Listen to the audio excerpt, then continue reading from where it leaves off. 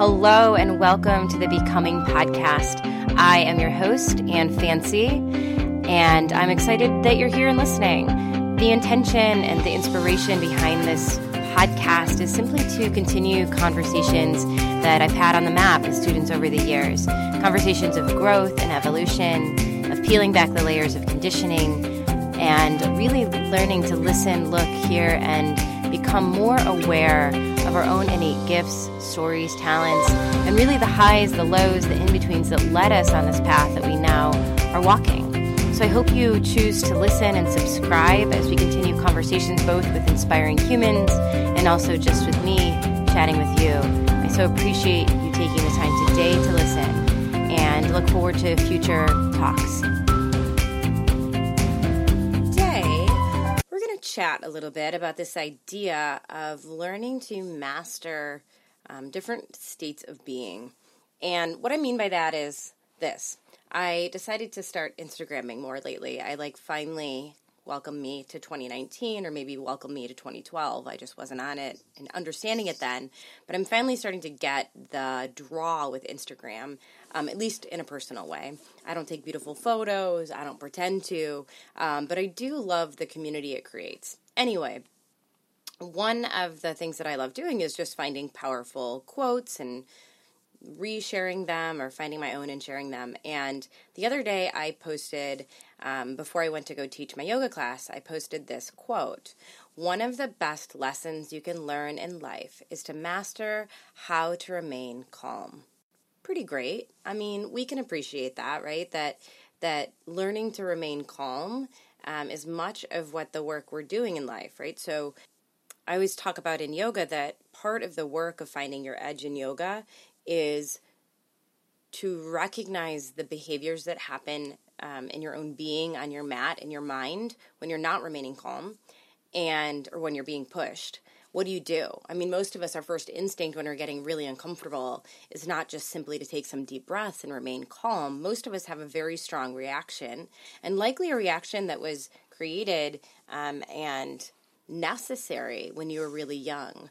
I don't know anyone who was taught, kind of sounds sad, but I really don't know anyone who was taught super healthy coping strategies as a kid. I mean, maybe a few of my friends were, but most of us, our parents were blind to what their own issues were and doing their very best, just as we are now doing our very best. And this understanding of how to parent has changed greatly. So my point is, most of us, because of life and the challenges we faced as a kid, were offered opportunities to create maladaptive coping strategies. And that's just what worked, right? So when we get pushed now in our grown-up adult life, we're on a big old habit loop of falling back into those same behavior patterns. I'm reading and listening to the book Breaking the Habit of Being Yourself by Dr. Joe Dispenza. I'll link it in the comments here or in the commentary. And this book is really powerful, but he talks so much about the habit of the mind, right? I don't know anyone whose initial state before doing this introspective work that the habit of their mind was to stay calm. And if they were staying calm, it was probably more from a place of staying calm as an escape, like that they'd armored up, and not that they were actually calm, present, alert to the situation. So I post this on Instagram and immediately, within, I swear, less than a minute, I get a comment from someone in my inbox who direct messaged me that said, I saw your post. How do I remain calm when I know that my 18-year-old twins are out at a party and they're drinking, likely drinking, and that I'm not sure if they're going to have a DD on the way home? How do I not freak out? How do I remain calm?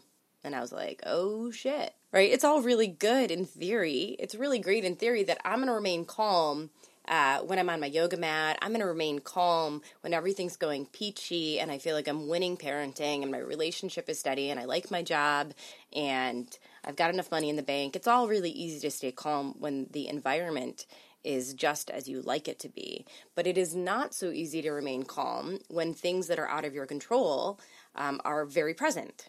I told her in a message after I really talked it out in yoga, my first reaction is, I probably am not going to remain calm at first. When I get to the point of parenting where I have a teenager making decisions on her own, I am not going to pretend for a second that I'm going to be able to remain calm and not freak out. I'm going to freak out probably first and panic and worry and wonder and obsess and not sleep. I'm pretty sure that that will be my human experience of things. But in truth, I've had a lifetime of studying anxiety because my anxiety started when I was very, very young. I was 2 or 3 years old. And by the way, at 2 or 3 years old, it shows up as stomach aches and headaches. I called them stomach eggs and headaches. But I was really tiny when I first started having physical symptoms of what we now know to be mood disorder stuff. My mother was clinically depressed my whole life, and I'm sure that my little sensitive self could sense that. But who knows why I brought anxiety into this world? Truth be told, I believe a large part of that was past life stuff. That we'll save that conversation perhaps for another time. But I absolutely had anxiety from a very young age. And by the time I was 8, it was pretty debilitating anxiety, separation anxiety specifically. But it manifested in many different ways. I would sit up at the top of the stairs as a little kid before bed, panicking about whatever the topic was.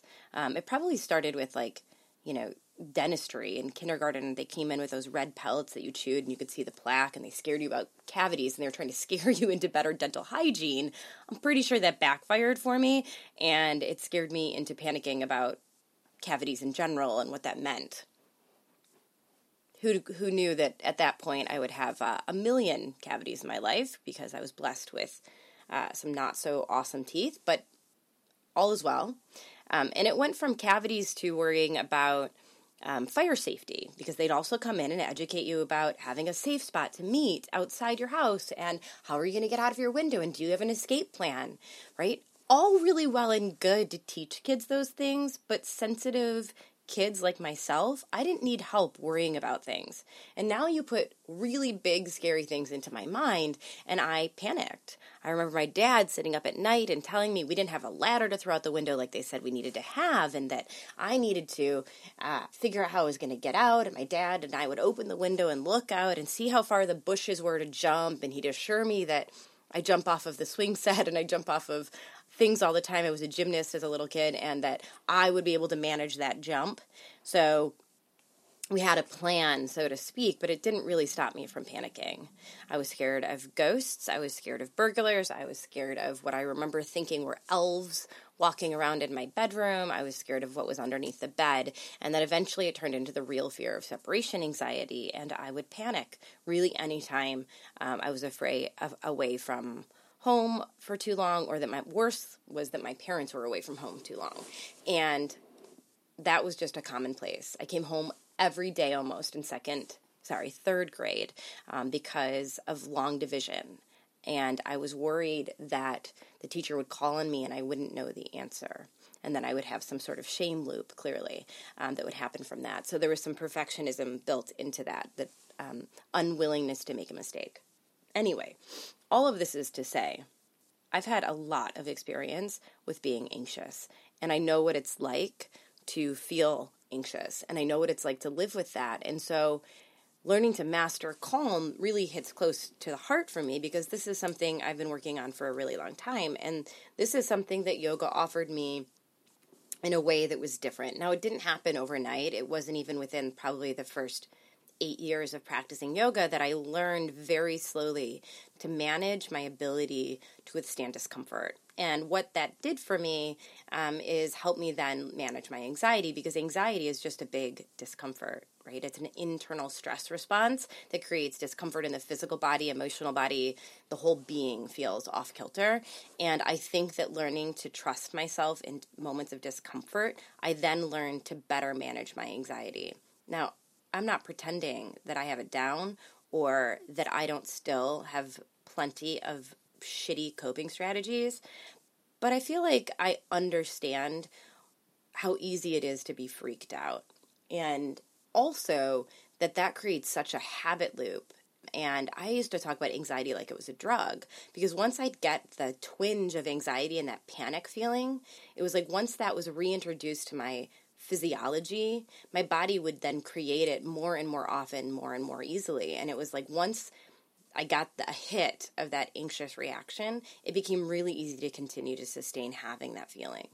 So the thing that I've learned, and that my mother very lovingly tried to teach me way back when, was that, the worrying doesn't help anything, right? She used to, I was raised religious, and she used to say something to the effect of, do not worry for tomorrow, for every day has enough worries of its own. And I'm like, no shit. I'm worried about today and tomorrow. I'm just being proactive. I'm worrying about all the things. So though in theory that was supposed to be helpful, like be present, right? Not fucking helpful. And she did her best. My parents had no idea how to help me. I was really anxious. They took me to doctors. Doctors said she's a sensitive kid. Don't let her watch the news. Also very helpful.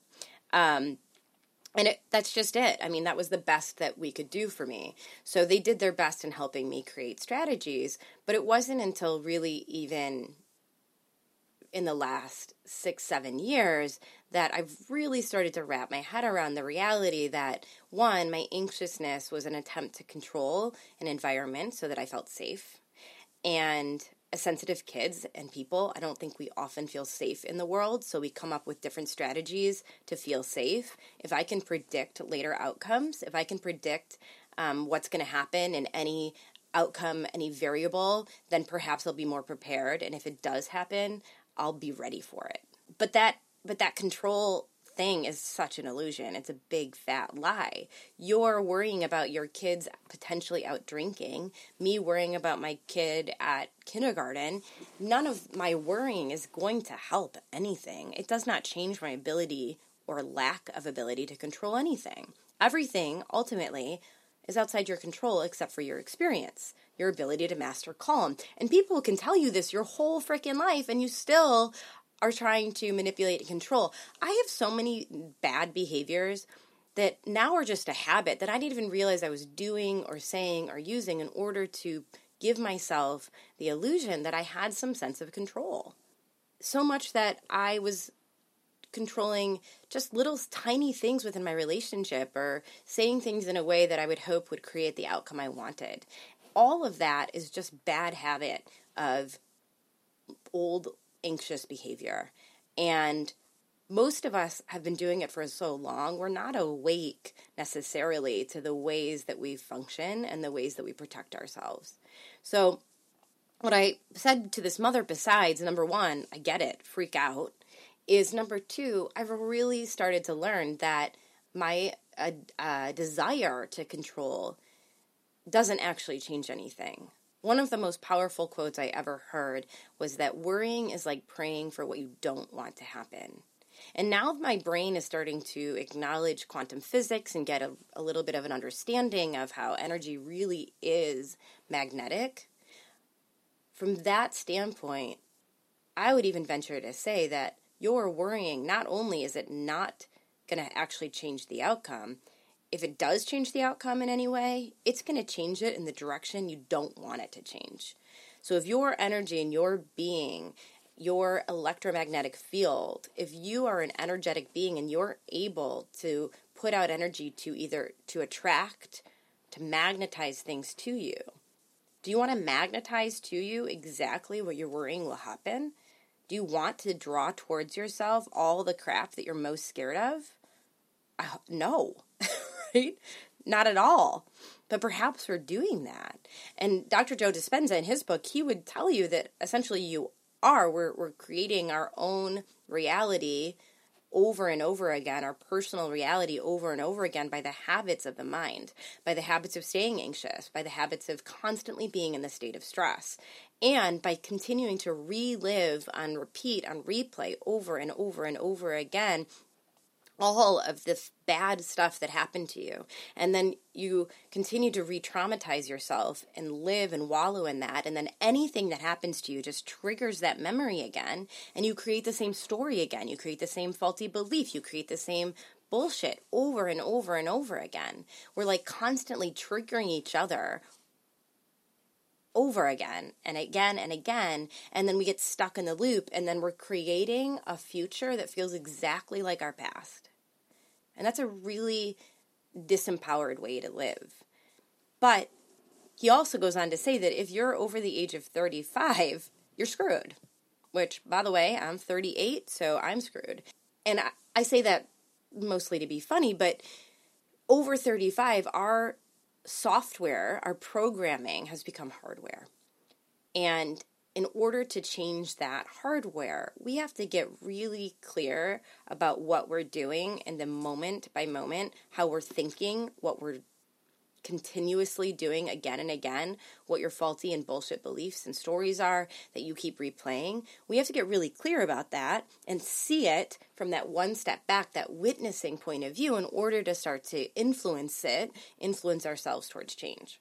So the step one in learning how to master calm or master kindness or master being more compassionate or master being kinder to yourself, more self-love, all of those things, whatever you're trying to master. And by the way, I don't think mastery is really probably even the goal. It's just doing less of it. I don't know that I'm going to master anything in this lifetime, nor do I believe that we necessarily are meant to master anything in this lifetime. That's why we're human. Going back to my point, though, whatever it is that you're trying to rewrite, override, begin again, create a new habit, create a new reality, whatever that is, you have to start from a deep, honest awareness of your current reality. I've always had this analogy in my head, like if you are trying to create, I don't know, what are things people try to create? Weight loss or just a change of behavior, a change of habit, but you're not willing to look right in the face of your own stuff. You're not really willing to look at your behaviors and your crap and your stories and your constant, the constant bullshit. The same fight you've been having for with your spouse for the last 10 years. The same thing you're holding on to that your mother did 25 years ago. If you're not willing to look at the ways that you're hiding from yourself, the ways you're numbing, the ways you're creating an illusion, if you're not willing to say, here's my truth, it will be nearly impossible to move forward. It's like trying to get going on ice. You're just going to keep spinning your wheels because until we're grounded in our reality, in our truth, you can't move forward. If you're in the shame closet about something, you can't move forward because it has to be brought to the light in order for you to then gain the traction you need to move. So step one, take a good hard look at yourself. And the best way sometimes to do that is to take a good hard look at the people around you that upset you the most, that push your buttons, the fight you keep having with your spouse, your siblings, your mother, your father, your grandmother, whoever your close people are, the things that you're most jealous of, most upset about. All of that stuff, that is the stuff that's going to tell you about yourself and where you have work to do, where you have work to heal. It's a really good start to just simply take a look in the mirror. And how do you do that? It's called metacognition. It's your ability to see yourself from that one step back point of view. It's your ability to see yourself from the point of view of witness. And in yoga, we do that all the time. You do that when you meditate. You do that when you maybe take a long walk out in nature. There are lots of ways that you can do that aren't sitting in a chair meditating, though I highly recommend that. And I've got a whole nother conversation we can have about meditation at another time. But the step is first just to employ your ability to see yourself more clearly without judgment. Because if you try to berate and be mad at yourself as well, that also is going to be really counterproductive. And that's also a bad behavior loop. So in order to break the behavior loops and to break the habit of being yourself, as Joe Dispenza calls it, in order to do that and to create transformation and change and evolution and level up your spirituality, level up your humanness, level up your life, you have to get clear. And in order to get clear, you have to look at yourself. So mastering calm first comes by starting to acknowledge, hear, see, and feel what it feels like to be freaked out all the time. It's not easy work. And one of the things that's helped me, too, is to change my perception on what it is to be alive, what it is to be human, and to believe truly in my heart of hearts that our job here is to evolve, that our job here is to expand, grow, level up, work harder on healing our trauma, healing our experiences that have held us back, and allowing ourselves to see that maybe this is just a wild game. Maybe this really is just a dream. Maybe this is just an experience, an experiment in free will and choice, in overcoming ourselves, overcoming our perception of reality, and learning to step back and be a little bit more compassionate, loving, and less taking things less seriously, choosing to see things not as intensely as we see them. And on the other side of that piece, the one thing I did forget to mention here is that on top of all of this, the spiritual piece that can come out of it, the other thing that we're trying to do as parents, if you are a parent, or even if you manage a team of people, is that we're working to create an environment of learning and love and support that our children or the people that we mentor in any way will know how to make the right choice when they get to it. That when you get to the point where you're ready to make, you're faced with a difficult situation, that we're hoping that we've instilled in our children, on our mentees, the right attitude, the consciousness to make the right choice. But chances are, too, that we won't, that we have to make our own mistakes, and that your children cannot necessarily learn to make good choices based on the reality that you probably made bad choices. You can tell them over and over again the things that you screwed up as a kid, but most of us have to live through things in order to really understand them. And so you might have to just allow yourself to trust that you've done your very best parenting, that you've done your best to lay down a framework that your children will make the best decision. And then, I don't know, you cross your fingers, hold your breath, and see what happens. I can say this real nice, sitting pretty from this seat of having a 6.5-year-old whose most difficult decisions are what to say to the kid who punches her on the playground, which, don't worry, we're working on handling that. And, what to say or do when someone you like is being picked on. That's where we're at. But these small decisions and these small opportunities to work through consent and also work through standing up for what's right, I'm hoping will lay the groundwork for teenage years.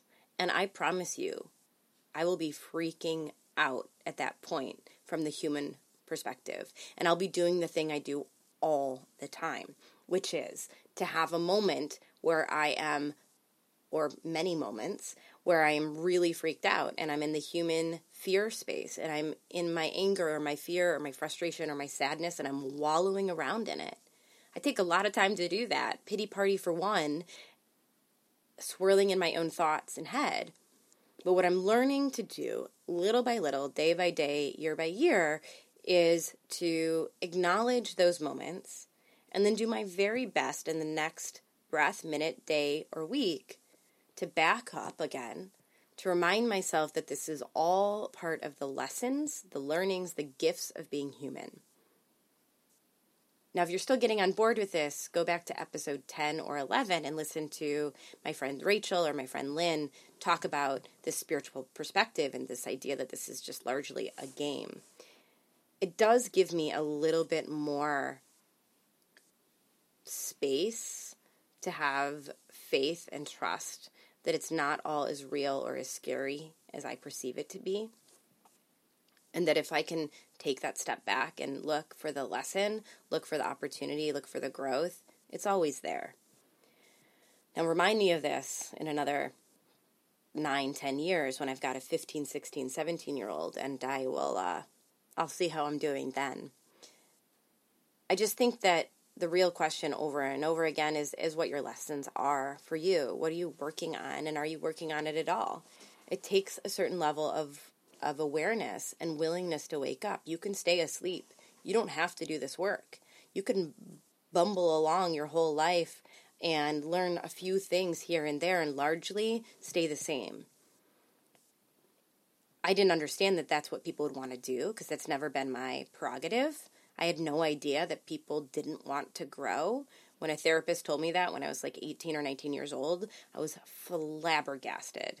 I thought everyone was working to grow and evolve. Everyone was working to get better, do better, be better. That's not the case for everyone. And if you're in a place right now where you're just holding steady and you're not ready to surrender to some of these lessons of life, that's cool. The opportunity will always be here for us. The perspective shift will always be available to you. You always have the opportunity to find a little space from your reactions. And we're all work in progress. So perhaps it's just simply not being so hard on yourself. Perhaps it's taking more time to just simply witness your experience. I recommend yoga or some sort of quiet practice that allows you to learn to be uncomfortable and also not run, because numbing comes in 1,000 places, in 1,000 directions, in 1,000 ways. And I think I've talked about this before, and I'll probably keep talking about it. Even the most highly tapped in or evolved people I know struggle with their own numbing behaviors or being triggered by other people or wounds getting broken open. And I don't know anyone who isn't in this work in some way. And the people who say they're not, I don't even believe them that much. I think we've all got work. If you're on Earth side, you're in Earth school, you've got work. And part of your work is to figure out how you're numbing and then to stop doing it so much. That's it. I mean, there's 1,000 ways, and a lot of them are really socially acceptable, and you can tell yourself all day long that you're just doing it for your health, because a lot of the socially acceptable numbing behaviors are under the umbrella of health, but it's just another way to escape your power, your light. Anxiety is just a way to dampen your spirit and your light and your contribution. I know now that anxiety was one of my greatest guides to my own sensitivity and knowing. It's still one of my greatest guides and teachers. And now when I am feeling anxious or feeling depressed, I know that I am not listening deeply enough to what I know I need to do next or what I need to stop doing. I know that. Anxiety for me is now a flag that's being waved in my face that says, look deeper, look into the fear, look into the experience. There's something underneath this that you need to know and understand, that you need to see differently, that you need to be doing differently. So when I feel the most anxious, the most depressed, I know that I'm not honoring something that's screaming out from my soul.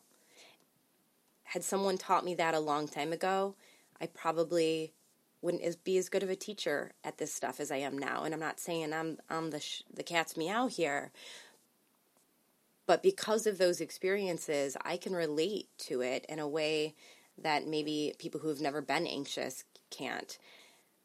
Fear is a guide, and we need to start, as humans, start using it in a way that doesn't feel so much like we're using it against one another to wield power, but instead that we're using that fear as an opportunity to look inside, to ask more questions, to be curious, to do some introspective work, to look what's underneath it. For me, when I'm facing the fork in the road, I'm most anxious when I know I'm about to head in the wrong direction. I'm most anxious when I've not said the thing I knew I needed to say, when I said yes when I needed to say no, or I said no when I needed to say yes. Anxiety can be a beautiful opportunity for growth.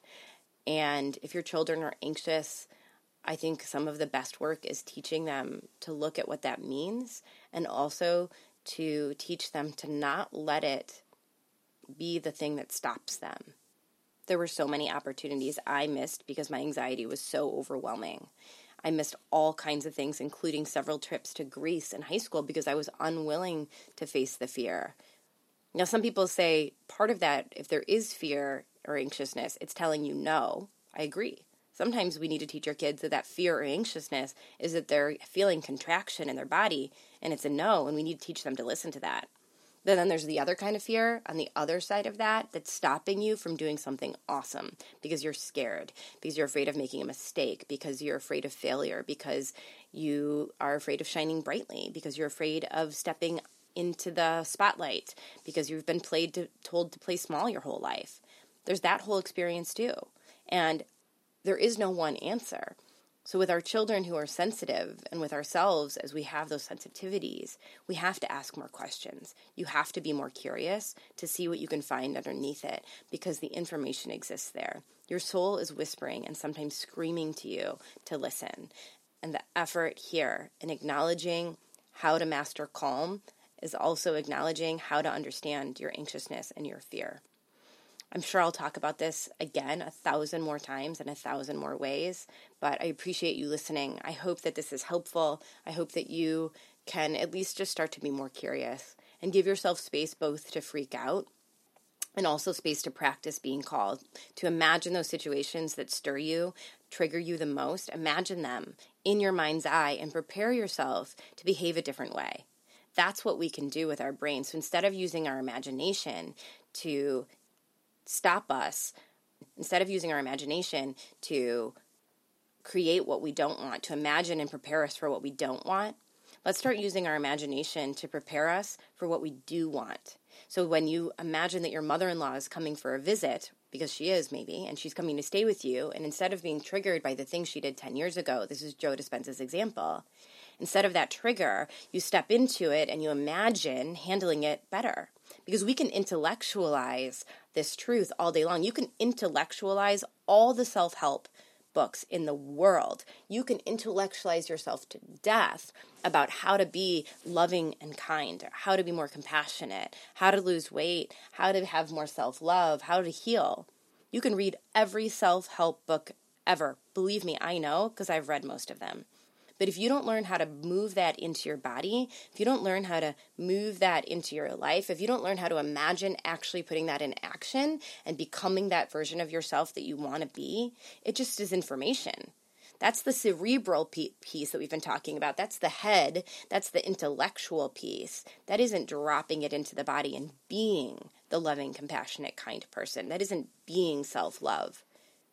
So instead of us continuing to talk about all the things that it takes to be self-aware, what you really need to do is take the information, intellectualize it, and then start imagining that you're using it. Start practicing using it little by little. Start catching yourself in the space of witness behaving badly, and then attempting to switch it.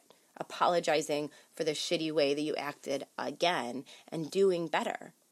Little by little, create a new habit loop. That's such a huge piece, and I'm so glad I didn't forget to mention that it's really about deciding who you want to be, practicing that in your head. Your brain doesn't know the difference. This is science from a long time ago. Your brain can't tell the difference between who you are imagining to be and who you actually are. There's all kinds of tests that have proven that. This is what athletes do. They imagine how the game's going to go, how they're going to win the race, how they're going to react over and over and over again in their brain. And then when it comes to doing it, it's like they've already lived it. This is the heart of manifesting and attracting, is that you imagine the life you want to live so fully and deeply that you believe it with complete faith. And then it comes into fruition. Then you can allow it in. But most of us are spending too much time imagining what we don't want to happen and then wondering why we keep getting it. It's powerful. If you want more of this, if you want to get deep into the cerebral nature of this, get Dr. Joe Dispenza's book. If you want to just talk about this more with me, or you have questions, or I didn't answer something well, or you disagree, send it to me. I'd love to keep talking about it. I'm still learning and unraveling and moving through this myself. And as soon as I learn more, I'll share more. Again, I appreciate you listening. If you enjoy this podcast and you like listening in, please subscribe it, share it. There's some great interviews that I did previously if you're on the path of trying to awaken and are curious about a deeper sense of spirituality. Do listen to episode 10 and 11 and more of where that came from. Thank you so much, and I hope you guys have an awesome day and put some of this practice into play. I'm rooting for you as I keep rooting for myself to do the same work.